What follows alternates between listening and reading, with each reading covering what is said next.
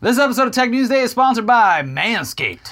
We have got one hell of a story for you today, folks. I mean, these days we hear about cryptocurrency heists every couple of days. It's old hat. The values range from maybe a couple $1,000s all the way up to tens or even hundreds of millions of dollars being stolen from exchanges and wallets and every sort of way imaginable. Usually these anonymous cyber burglars disappear, never to be found, leaving much to the imagination as to their identities. I mean, surely the people pulling off these big, high-value cryptocurrency heists, they must be just like elite hackermen, maybe even working on behalf of powerful world governments. Except maybe not so much, because recently the U.S. Department of Justice arrested the people that they say were behind what is arguably the biggest ever crypto heist, valued at $4.5 billion. With a B. $billion. And, well, here you go. Here's the Bonnie of the cryptocurrency Bonnie and Clyde. Everyone knows too much what's proper, but not right, no shame, that won't stop her. Blindly following rules is for fools. Instead I work the edge cases with my tools. Awkward as fuck. Actually like a working nurse, you better duck. This bitch is Turkish. So, pretty chilling stuff. That person that you just saw rapping and dancing stands accused of conspiring with her husband to steal an absolute massive amount of cryptocurrency. And we will certainly be taking a closer look at the very public and very weird lives of these people. But first, here's Reuters with the basic facts surrounding this case. The U.S. Justice Department said on Tuesday it had unraveled its biggest ever cryptocurrency theft, seizing a record-shattering $3.6 billion in Bitcoin tied to the 2016 hack of digital currency exchange Bitfinex and arresting a husband and wife team on money laundering charges. Ilya Dutch Lichtenstein, 34, and his wife Heather Morgan, 31, New Yorkers who were arrested in Manhattan Tuesday morning, spent the illegal proceeds on items ranging from gold and non-fungible tokens to a $500 Walmart gift card, prosecutors said. The couple had active public profiles, with Morgan known as rap singer Razzle Khan, Razzle Khan, a pseudonym that she said on her website referred to Genghis Khan, but with more pizzazz. The brain trust of this husband and wife team is as fun to unravel as this crypto laundering nightmare. And we'll get to it. Yeah. But the article continues. The pair is accused of conspiring to launder 119,754 bitcoins stolen after a hacker broke into Bitfinex and initiated more than 2,000 unauthorized transactions. Justice Department officials said the transactions at the time were valued at $71 million in Bitcoin, but with the rise in the currency's value, the value now is over $4.5 billion. A key clue may have come from the 2017 bust of an underground digital market used to launder a portion of the funds. U.S. officials said some of the money was transferred to AlphaBay, an anything-goes version of eBay hosted on the dark web. When the site was taken down, it likely allowed authorities to access AlphaBay's internal transaction logs and connect them to a cryptocurrency account in Liechtenstein's name, according to digital currency tracking company Elliptic. So the specifics of how the feds managed to trace the stolen Bitcoin to Morgan and Liechtenstein are outlined in the Justice Department's arrest warrant, and it's all very boring and difficult to follow. Even the charts that they illustrated are like, Yeah. Okay, I see where this went, but it's very confusing. I'm following these arrows and, all right. It leads to PlayStation and Walmart gift cards, which is very funny to look at. But it seems like while the accused thieves put some effort into laundering their Bitcoins, it definitely wasn't enough to cover their tracks at all. And they just merely added extra steps to the Fed's investigation. Yeah, they just threw breadcrumbs everywhere, and they're like, now you pick them up. Yeah. Once the Feds had a good sense that these people were the ones with the stolen Bitcoins, their job became much, much easier. They got a warrant to obtain the contents of one of Liechtenstein's email accounts and managed to decrypt some encrypted files that it contained and found the keys to $3.6 billion in Bitcoin just sitting there. Just sitting there. In an email account. Yeah, like just right there in the cloud, ready for you to reach up and grab. Ladies and gentlemen, we got him. The warrant then outlines a few other things that they found in there that definitely paint these two as guilty as hell. Yeah. Liechtenstein's cloud storage account also contained the account spreadsheet discussed in the preceding subsections, detailing the login information and status of accounts at numerous virtual currency exchanges, including a notation of which accounts had been frozen or empty. As explained above, many of these accounts received stolen funds from Victim VC, which is Finex. Furthermore, Liechtenstein's cloud storage account also contained a folder named Personas. The Personas folder contained biographical information and identification documents for numerous individuals. The account also included a text file named passport_ideas that included links to different darknet vendor accounts that appeared to be offering passports or identification cards for sale. Liechtenstein's cloud storage account contained a folder holding data files for numerous financial institutions with notes that appear to be reconnaissance of potential laundering avenues. For example, a document for Alpha Bank describes the bank as a sketchy Russian oligarch bank and includes notes about login procedures. When I read the affidavit and all the information behind this, I was just like, I think these two might actually be lucky that the feds got to them before anyone else. Yeah, that because, is. I mean, you think about what a criminal would go after for $10,000, $20,000, $30,000. Then you get up into the millions, and you're like, geez, Yeah. that would be scary to be in charge of. And these people were responsible for what ended up being multiple $1 billion. These two geniuses. Yeah, clearly. I mean, they got away with it until they didn't. So just so we're clear, the alleged perpetrators of the most valuable cryptocurrency heist ever were keeping all of the evidence stored in the cloud. Encrypted or not, that is a bold move, and it certainly did not pay off. And while there's still about $1 billion in Bitcoin that's unaccounted for, it's unclear how much of this haul they even managed to actually spend on anything aside from gift cards from Walmart or Uber or Hotels.com and the PlayStation Store. Yeah, gotta get those games. But it'll be interesting to see how much of the money may have been used to fund the career of Heather Morgan's rapping alter ego, Razzle Khan, because yes, this woman fancies herself a rapper, despite being objectively terrible at it. Just horrible. Maybe the worst rapper I've ever heard.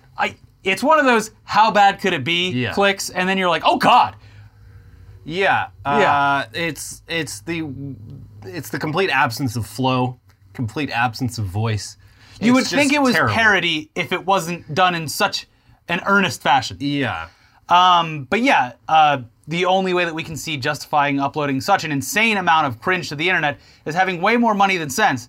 But you would think that the production of music videos would be a very small portion that you would like to spend money on, and a larger portion would be someone to write you the lyrics, or at least coach you in the way things are supposed to sound. Hire a rap coach. That's got to be a thing. Hire any musician. Yeah. Any musician would be able to get you on beat, or at least give you notes about what you're doing so horrifically wrong. A producer that can steer you in as good of a direction as they can, I guess. Yeah, she was walking backwards.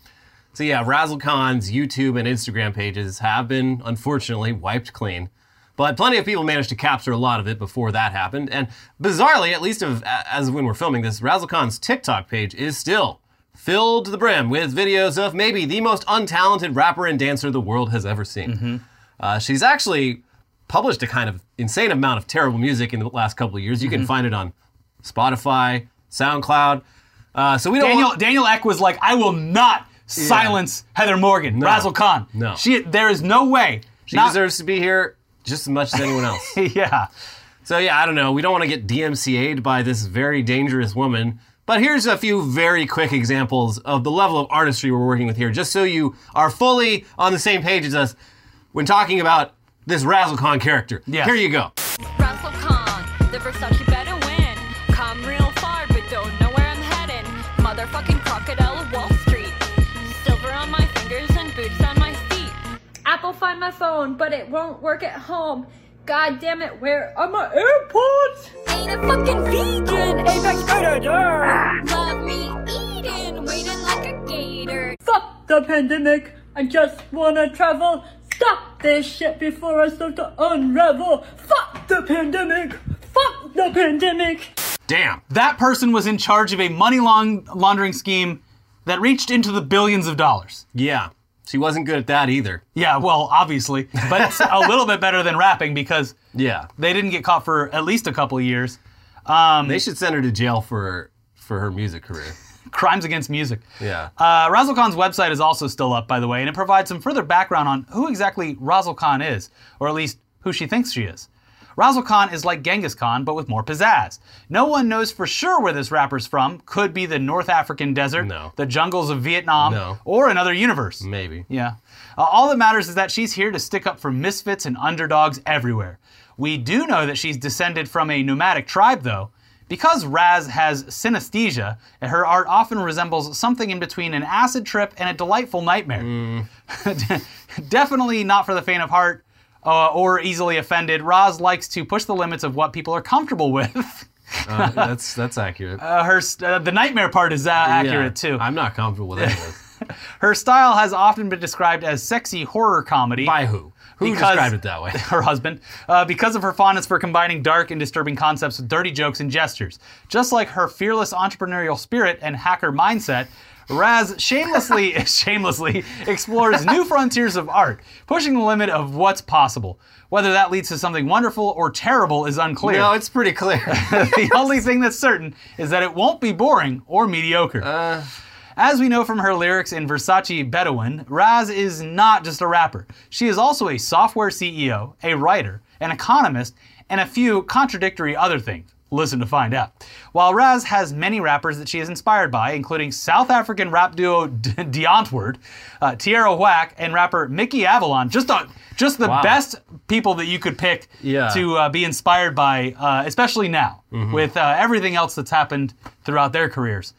She also finds great inspiration in the creative works of Salvador Dali, Diane Arbus, Hunter S. Thompson, Roald Dahl, and Charles Bukowski. Wow. So, yeah, this person clearly thinks pretty highly of themselves. Yeah.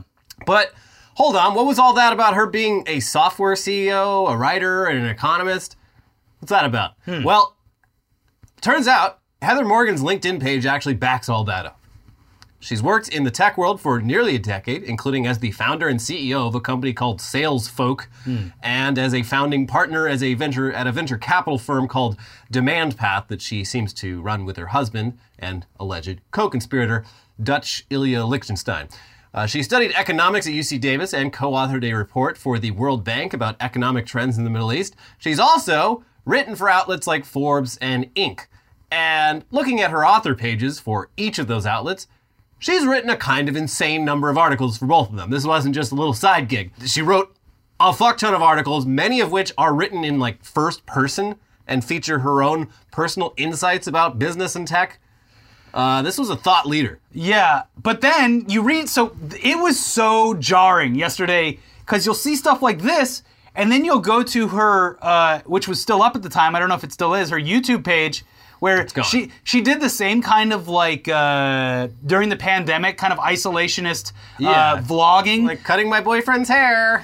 They couldn't cut each other's hair in a way, like, it was frustrating to watch. Yeah, You're it watching, seems like these people seem stupid. they seemed, or at least portrayed themselves to be, at an educational level somewhere in the toddler range. Yeah. Range of age. Yeah, And it was. Yeah, it's like something's missing here. Like these don't seem like the brightest people, but maybe that was all part. They're like presenting themselves as these like complete fucking morons. Like the FBI will never suspect we would have stolen $4.5 I mean, I billion. guess. Did you see the video where she tries to eat pancakes? Yeah, it's like It's like, what are you doing? Like, you Yeah. don't even know how to eat food. she has trouble like handling a fork, and she's It's like very live strange. editing, producing it to her Yeah, husband who's filming but, like, it. not making cuts. It's very strange. It's, I cannot wait for the documentary about this. Oh, it's happening. This is going to be great. Netflix and Hulu have already commissioned Two separate but equal documentaries. They probably already had cameras at the first hearing. This is a documentary. Multiple documentaries are in production. It is going to be fascinating. But yeah, of course, a long list of notable career accomplishments. Yeah. And a long line of work that was published on seemingly reputable websites. Yeah. So appearances can be deceiving. But by all appearances, Heather Morgan and Dutch Ilya Lichtenstein have legit successful careers in tech and business, in addition to all the cringe that they posted on the side. The whole case is just so extremely bizarre. On the one hand, in every piece of footage of these people that exists, and it is a lot of footage, they seem way too dumb to ever be able to pull off the largest Bitcoin heist in history, or at the very least be involved in the money laundering of it. Yeah. But on the other hand, there's ample evidence that they are in fact smart and savvy enough to do it. But then on the other hand, the details of how they were caught indicate that they thought they were smarter than they actually are. So classic Dunning-Kruger on a massive scale. Heather Roswell Kahn Morgan and Ilya Dutch Lichtenstein face up to 25 years in prison. And we've got a feeling this case is going to be something that we'll be updating you on for quite a while. So there's your introduction to the two newest inductees into the Internet Today Hall of Fame.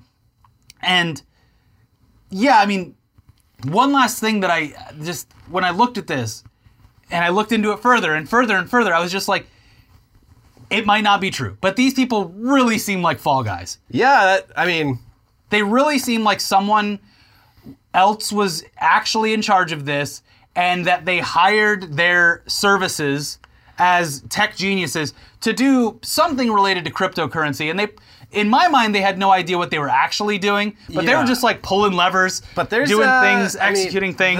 The DOJ document is hard to follow, but if they were framed, whoever framed them did an incredible job at it, because there's the red yarn. It is it definitely leads to where it leads. They were using their own IP address in a lot of these transactions. They were moving shit to their own bank accounts while living in the most heavily financially regulated city in the country that you could possibly Where do I want to go to commit financial crime? I know, New York City. Yeah, I hear that Letitia James is a real lenient attorney general. Move anywhere. Yeah. Move out of the country. What was that? That family just moved, to Europe to avoid the Bitcoin family. They invested when it was $90, and now they're like, well, we're out of here. And they moved to a different country to avoid all the taxes on it. Yeah. Just any amount of trail covering. That's what is so fascinating about it. I feel like there's more to the story. I can't prove that there is, but I just feel like something's off. Yeah, there's a lot of unanswered questions here that hopefully we get some insight into. Where's the extra billion? What happened to that? Yeah. Also, they bet it on black and just lost. Is the government going to give this money back to that currency exchange, which will then give it back to the people who lost it? Because after this all went down, the company was just like, oh, don't worry. We're going to give you an equal amount, but in our coin. Yeah. And so, as you said, the value of Bitcoin skyrocketed since 2016. The value of the coin that Bitfinex gave to people did not. So that has to be just absolutely fucking infuriating for anyone who was, taken advantage of. Yeah, it'll take years for this to get fully sorted out. But it's also another clear indication that, everything on the blockchain is traceable. It is. And actually, in a lot of cases, more traceable and trackable than anything else anyone else is doing. Yeah. All it takes is someone who's getting paid a lot of money and a team of people to unwind Yeah, that. someone who's got the time and the resources. Like the U.S. government. Yeah, the U.S. government, they've got the time. Yeah. So hiding your assets inside of a animated GIF of a dinosaur, probably not going to work. No. But anyways, like every week in this fucking hell world, there's plenty more dumb crypto and NFT news to report on. So let's move on now to the absolutely shocking news that it turns out people are, in fact, just selling NFTs to themselves to artificially inflate the perceived value of their apes and lions and whatever else. I know, guys. Who could have ever guessed that something like this might be happening? Certainly not us. That's for sure. Because we're idiots. No, we knew. We knew. So anyway, this news comes via a recent blog post by Chainalysis, a company that analyzes data related to stuff on the blockchain and is seemingly pro-crypto, despite regularly publishing stuff that confirms a lot of what's happening in the blockchain is just scams. Like the report we talked about last week that confirmed that barely anyone is actually buying and owning NFTs. Well, it makes sense for someone who actually believes in cryptocurrency and the blockchain to be like, look, we're going to take a very hard path here and kind of expose a lot of the bad stuff that's going on so that we can hopefully get that changed. That seems to be their angle. Like their motto is something like, putting confidence and trust into the blockchain. Yeah. So that's their motivations is they're bullish on crypto and they want to call out scams. They should be calling out scams. This is good for crypto. Yeah, everything's good for crypto.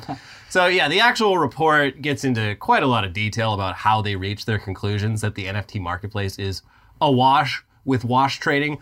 But here's NBC News with a more normie-friendly breakdown. Some people repeatedly sell themselves their own NFTs in an attempt to artificially inflate their prices, according to a report published Wednesday. Called wash trading, the practice has long been speculated as key to the NFT market's steep rise to an estimated $44 billion in sales last year, though it is difficult to definitively prove. But some examples are hiding in plain sight, according to a report by Chainalysis, a company that monitors blockchain technology. The digital ledgers that act as the backbone for cryptocurrencies and smart contract assets such as NFTs. In its report, Chainalysis identified and tracked NFTs that were sold back and forth at least 25 times by the same handful of cryptocurrency wallets. What the company's analysts say are overt examples of wash trading. In the 110 profitable cases, sales from those NFTs made nearly $8.9 million. It wasn't a clearly effective strategy, however. The, quote, most prolific NFT wash trader that the study identified made 830 trades between their accounts, but profited only $8,383. Here's some more from that article. Because smart NFT traders who wanted to hide their activity would likely use different Ethereum wallets for each transaction, the Chainalysis findings are likely only a small fraction of how many NFTs are wash traded, said Kimberly Grauer, director of research at Chainalysis. Quote, what this data set looks at is, of the individuals who were selling NFTs at scale, how many of them are actually just funding their own wallets, she said. We built a very, very, very conservative estimate of what might be NFT-related wash trading, she added. While wash trading may seem like an easy way to drive up an NFT's value, it is not a foolproof plan, Grauer said. Every Ethereum transaction takes a small commission, called a gas fee, and a person repeatedly selling to themselves will have to keep paying that fee and hope they can eventually sell their NFT for enough to make up those costs. Chainalysis found 152 clearly washed NFTs that were sold for a collective loss of more than $400,000, she said. Quote, the underlying sentiment is that all NFT activity is wash trading, but especially when it comes to times to pay gas fees, it's not something that makes a whole lot of sense to do, she said. So basically, wash trading is absolutely rampant, but barely anyone is actually turning a profit, and most people are actually losing money at it, which, if we're going to speculate, means that the people doing it are probably playing the long game. They're willing to spend a bunch of money paying gas fees selling NFTs to themselves for higher and higher amounts in the hopes that eventually some rube is going to take the bait and pay an exorbitant amount of money for an NFT that appears to be a hot commodity with huge growth potential. You'd need pretty deep pockets to justify that kind of gamble, but a lot of people have a lot of money riding on the success of NFTs as a whole, and clearly their biggest strategy so far has been to try and convince outsiders that NFTs are in fact the future, when in reality, barely anyone actually gives a shit about them. Similarly, there's been a lot of questions about why so many celebrities are suddenly investing stupid amounts of money into NFTs. And hey, maybe they just really like the art, but here's former BuzzFeed tech writer Ryan Broderick writing on his Substack about Justin Bieber's recent purchase of a Bored Ape NFT and the rather suspicious circumstances around it. Last week, an OpenSea account named Justin Bieber NFTs, which is purportedly owned by Justin Bieber, was completely dormant. Then, 4 hours before that wallet was used to buy a Bored Ape NFT, a wallet owned by Gianpiero D'Alessandro, the designer for Drew House, an apparel brand he co-founded with Bieber, sent it 916 Ether, or $2.3 million. The 916 Ether that D'Alessandro sent Bieber's wallet came from the 1,343 Ether, or $3.9 million USD, that D'Alessandro raised after launching an NFT line that he released in early January. Half of the 916 Ether that D'Alessandro sent Bieber's wallet was then used to buy a Bored Ape NFT, for way more money than it was worth, actually. Bieber's wallet then purchased NFTs from D'Alessandro's collection. Then D'Alessandro used the whole thing to promote his NFTs, and there's still around $880,000 worth of Ethereum sitting in Bieber's wallet. Put another way, Justin Bieber's business partner launched an NFT line and then used the money from the initial sale to pay Justin Bieber to buy an expensive Bored Ape NFT as a way to further promote his NFT line. In fact, though Bieber shared the Bored Ape on his Instagram, his Twitter profile pic is actually one of D'Alessandro's NFTs. God, this is also stupid. Yeah, and also, he paid like 3 times the value of that Bored Ape NFT for reasons that I can't make sense of other than artificially raising the floor overall, the average sale price of the Bored Ape Yacht Club. And that's another thing that happens on all of these Discord servers. Like, they'll go in. There's like two things. Like people will go in and they'll, sweep the floor, which is buying all of the low price things to bring the floor level up so that it looks like there's artificial transactions going on. Yeah. There's more transactions going on than there technically already are. Also, when you see a lot of this, it's like some of these people might have gotten into Ethereum when it was $20 a token. So these people might, behind the scenes, be multimillionaires who also have an invested stake in these NFTs. And they're like, so what is it to me to buy and resell this and get the price up when I got in on this Ethereum when it was, even if you were in on $100 a token, like this is free money at this point for you to spend. Yeah, and it could be even more money if I do a little bit of market manipulation. Yeah, I mean, technically. Yeah. It's like selling anything. Yeah. If you own all of the stock, then you artificially inflate the price. This happens in fucking trading cards. Yeah. This happens, there's a subreddit for Magic the Gathering called MTG Finance, where people buy hundreds, if not thousands of a card on speculation that the card is going to be worth something in the future, and they will own all the stock of it. Like this is not new at all. No. This is just a new way to do it that's much easier. Yeah. Interesting. And that's not just Magic, it's fucking Pokemon, it's baseball cards, it's everything. Yeah. So nothing new, just a new way to do it. And now celebrities are getting involved. Yeah, I mean, you saw this with the PlayStation 5, and it's still happening. Yeah. People are just buying up like truckloads of PS5s. Now they can sell them for as much as they want. Yeah. Because they control the supply. But anyway, while more and more people find just anything related to cryptocurrency repellent and off-putting, these people are apparently out of touch. Because owning cryptocurrency actually makes you super attractive. Here's CNBC. With Valentine's Day approaching, single men and women are setting their sights on a partner who is not just financially stable, but savvy, especially when it comes to digital currencies. To that point, 33% of Americans said they would be more likely to go on a date with someone who mentioned crypto assets in their online dating profile. Further, nearly 3 in 4 would be more interested in a second date with a person who paid the bill in Bitcoin, according to a recent survey by eToro, a social investing platform. Do you think that they have a reason to make this look good? Oh, who's to say? The number of merchants accepting crypto as payment is near 100 million, according to Visa's recent earnings call. Other digital assets like non-fungible tokens or NFTs are also desirable. Nearly 20% of singles would be more interested in you romantically if you set an NFT as your profile picture on a social platform or dating site, eToro found. Oh wait, who found this? eToro? Yeah. A social investing site? What can we say? We got the data back and it says we're all gonna get laid. Also, this is probably true because, like, if I was a woman on the dating scene and I saw some fucking idiot and one of his pictures was his Bored Ape, I'd be like, this guy's rich and he doesn't know how to spend his money. This guy has a ton of money and he's a fucking moron. Yeah. Yeah. Yeah, there's probably something to that. I mean, there's definitely something to it. Like, there's plenty of stories. You don't have to go very far on a site like Reddit to find, like, stories about women using Tinder or whatever to, like, just go out and eat for free. Yeah. And it's like, yeah, if you saw some fucking dork with his, like, profile picture and his CryptoPunk next to him or something like that instead of a fish, you'd be like, this is going to be easy. I think I'll be eating. You know what? We should get married tomorrow. Yeah. Actually, well, let me get a look at your crypto wallet first. I want to make sure that I'm not marrying someone who is actually in massive amounts of real debt.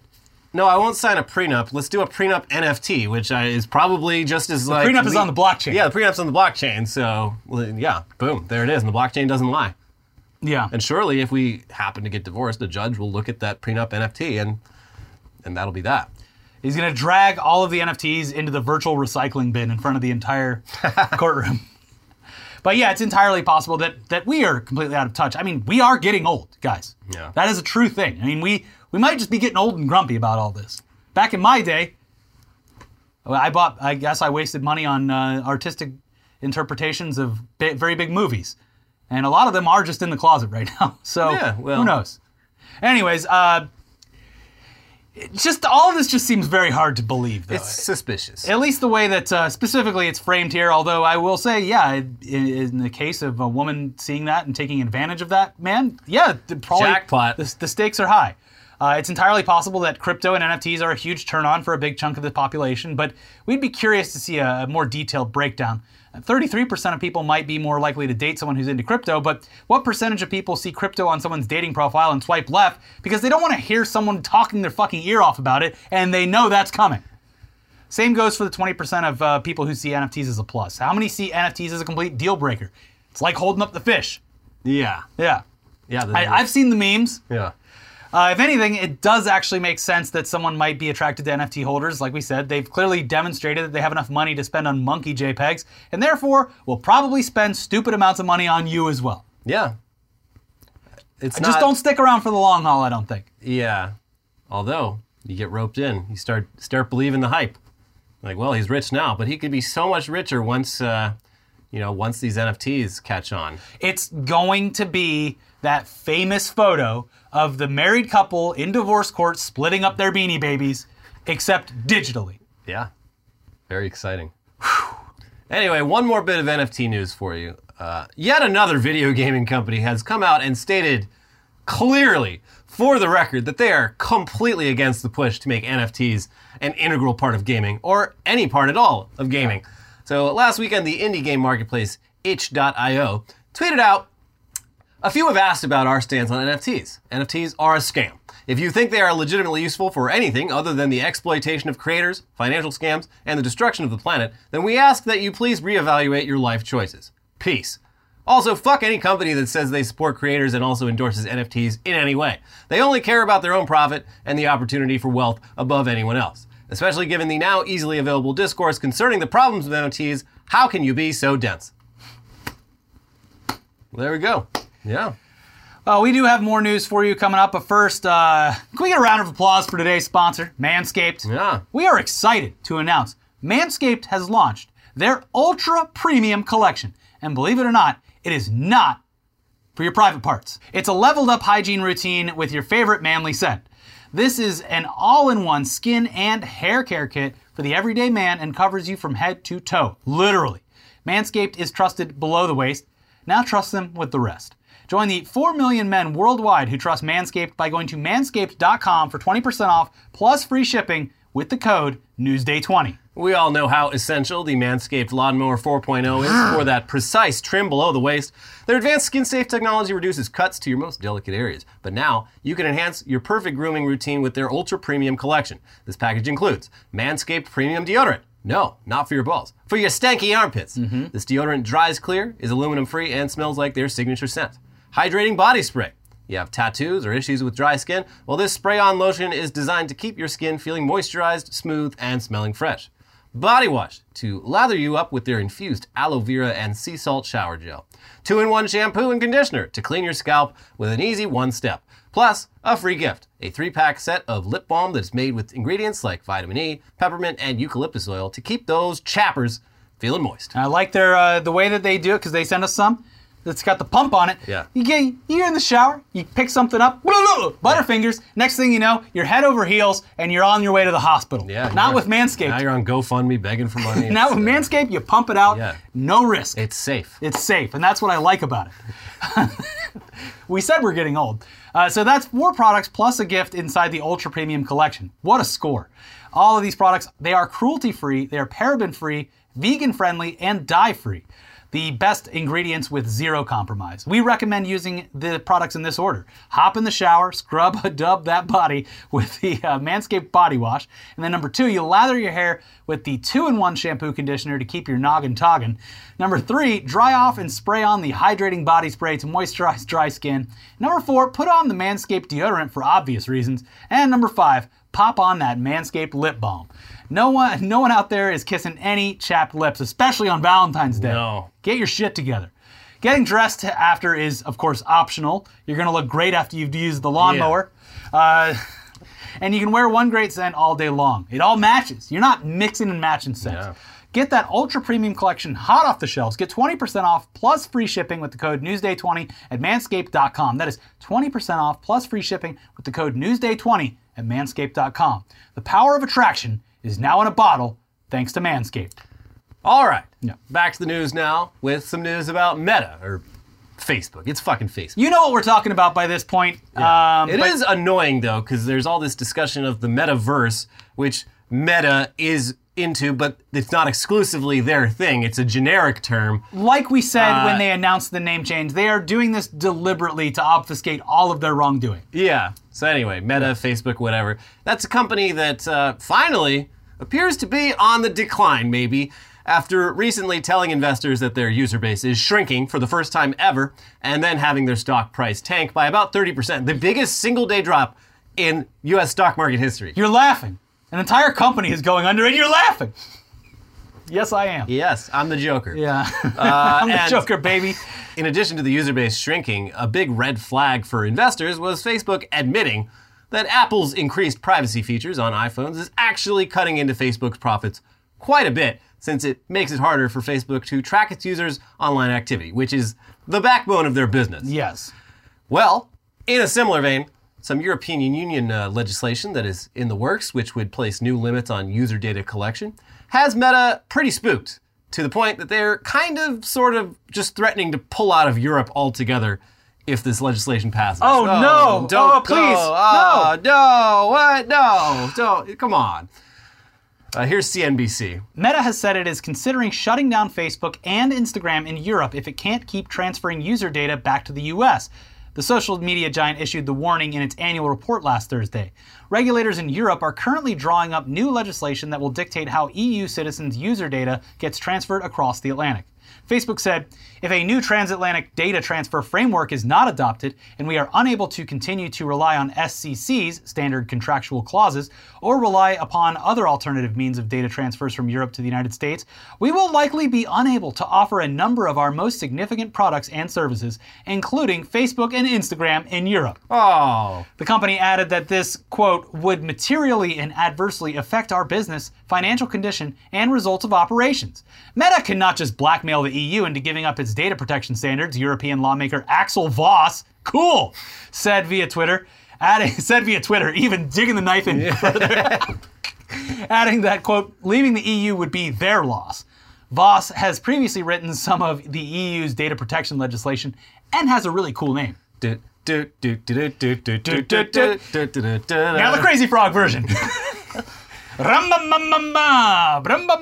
taking the internet back to the early 2000s. Yeah, get Sorry, Facebook Mark. out of Europe. So yeah, the EU does not seem to be all that fazed by Facebook's threats here, which is cool. Yeah. And France's finance minister even said at a press conference, I can assure you that you can live well without Facebook, and that we could live very well without Facebook. She said while smoking a cigarette, probably. Well, as a man. He said while smoking a cigarette, probably. No, but we can pretend he was. So Meta, sensing that their threats weren't working as effectively as they would have liked, then backpedaled like a bitch with a blog post titled, Meta is absolutely not threatening to leave Europe, in which they lashed out at all the reporting that Meta apparently feels was inaccurate, but was based on their own fucking words. Yeah. But then they also basically confirmed that as much as they'd love to remain in Europe, these new EU laws would be disastrous for their operations, and which that implies that they would no longer be able to run a profitable business in the EU, which implies that they would stop operating there as a result. So, I don't know. They kind of actually are threatening to pull out of Europe, but whatever, Facebook. They were just sad that they got called on their shit and that everyone in Europe was like, good. Do Well. it. Fucking do it. Yeah. So yeah, it'll be very interesting to see where things go from here. They don't seem to have the same bargaining power that they used to. They're not so hot anymore. Europe, fucking do it. Do it, Europe. Do it. Set the standard once again. Get them the fuck out. It's going to be fucking Sound of Music every day as soon as Facebook's done. It's going to be awesome. Like that Simpsons, Mark Zuckerberg. Imagine a world without Facebook. Everyone's just dancing, having a great time, drinking beers, smoking, having just a wonderful time. Yeah. Everyone just like comes creeping out of their homes. Like, oh. Say I haven't said hi in a long time, but I baked some cookies for you. My neighbor, my lovely neighbor. This is actually way cooler than that shitty fucking metaverse. There's like castles and shit. I live in Europe. That's sick. Wow, I can go look at real art Yeah. at one of our many museums locally. But in other news, it's a running joke that in this country, instead of having a functioning public healthcare system, we have GoFundMe, where people can go to beg for money to cover their obscenely high medical bills. But you may be shocked to learn that GoFundMe isn't actually a very good substitute for universal health care. God. And in fact, the vast majority of people who try to crowdfund their medical expenses on GoFundMe fail to actually do so, and then presumably either die or go into extreme debt, or both. Gizmodo looked at a recent study into medical crowdfunding campaigns, and it's bleak out there, folks. Here's what they found. Several studies have found that medical crowdfunding campaigns seldom meet their goals. A few have also suggested that people who are already facing disadvantages like poverty are less able to succeed than others. But this new study, published Thursday in the American Journal of Public Health by researchers from the University of Washington, was able to analyze one of the largest data sets on GoFundMe campaigns compiled so far. All told, they looked at nearly 500,000 campaigns started on GoFundMe between 2016 to 2020. These campaigns collectively raised over $2 billion from 21.7 million donations. But the payout to these campaigns was deeply unequal. Less than 12% of campaigns raised enough money to meet their goal during those years, while 16% raised no money at all. And the median campaign raised less than $2,000. These numbers were even worse in 2020, with a full third of all campaigns going unfunded. It continues, the researchers were also able to cross-reference census and other data on the states and neighborhoods where people who started these campaigns lived. And they found that the same disparities that hamper people's access to healthcare often played out on GoFundMe as well. In 2020, for instance, about 20% of campaigns were started by people living in areas with the lowest income brackets, but these campaigns only raised about 12% of the total money funded that year. Those living in high-income neighborhoods, meanwhile, raised a disproportionate share of the total money. Similarly, though more campaigns were started in states with the highest rates of medical debt and uninsurance, they raised less money than campaigns elsewhere. Mississippi, in particular, saw the lowest amounts of money donated of all 50 states.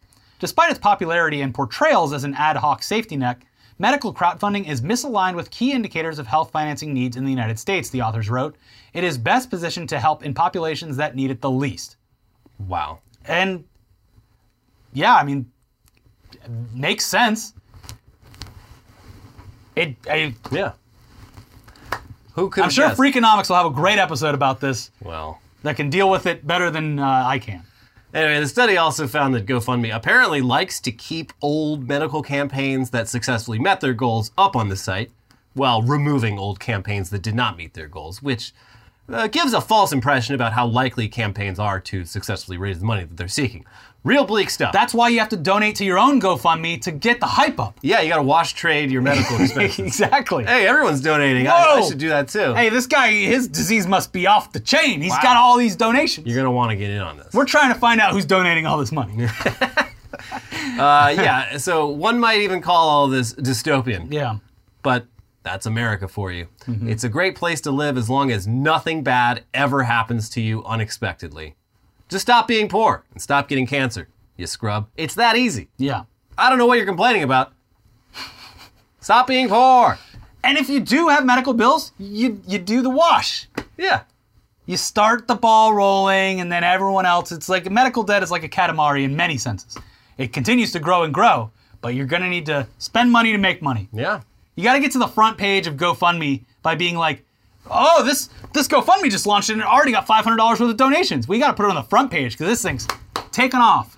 Yeah. It's going places. Yeah. And you gotta do some like heartwarming dystopian shit, like send out your kid to sell lemonade Yeah. in the middle of the night in a rainstorm. Heartwarming. This the kid local sold enough news are lemonade. like, this child is putting his life in danger to try and fund his daddy's medical expenses with lemonade, which has no possibility of Or ever being successful. Sell all of your medical records and x-rays on the blockchain as an NFT, because Yeah. if you don't, the fucking doctors will. Remember that? Didn't we cover that story about how a doctor was like selling x-rays of their patients? The Bataclan massacre. Jesus, Doctor was yeah. selling an x-ray of a woman's bullet-riddled arm. Yeah. Yeah. Come on, guys. Just put... I can't think of a better place to store your medically sensitive documents than on the blockchain. It's transparent. Which is what a lot of like the blockchain enthusiasts want. Never They're gonna fucking happen. Yeah, marriage certificates, deeds, car loans, all that stuff should be on the blockchain. Shut up. No, it should.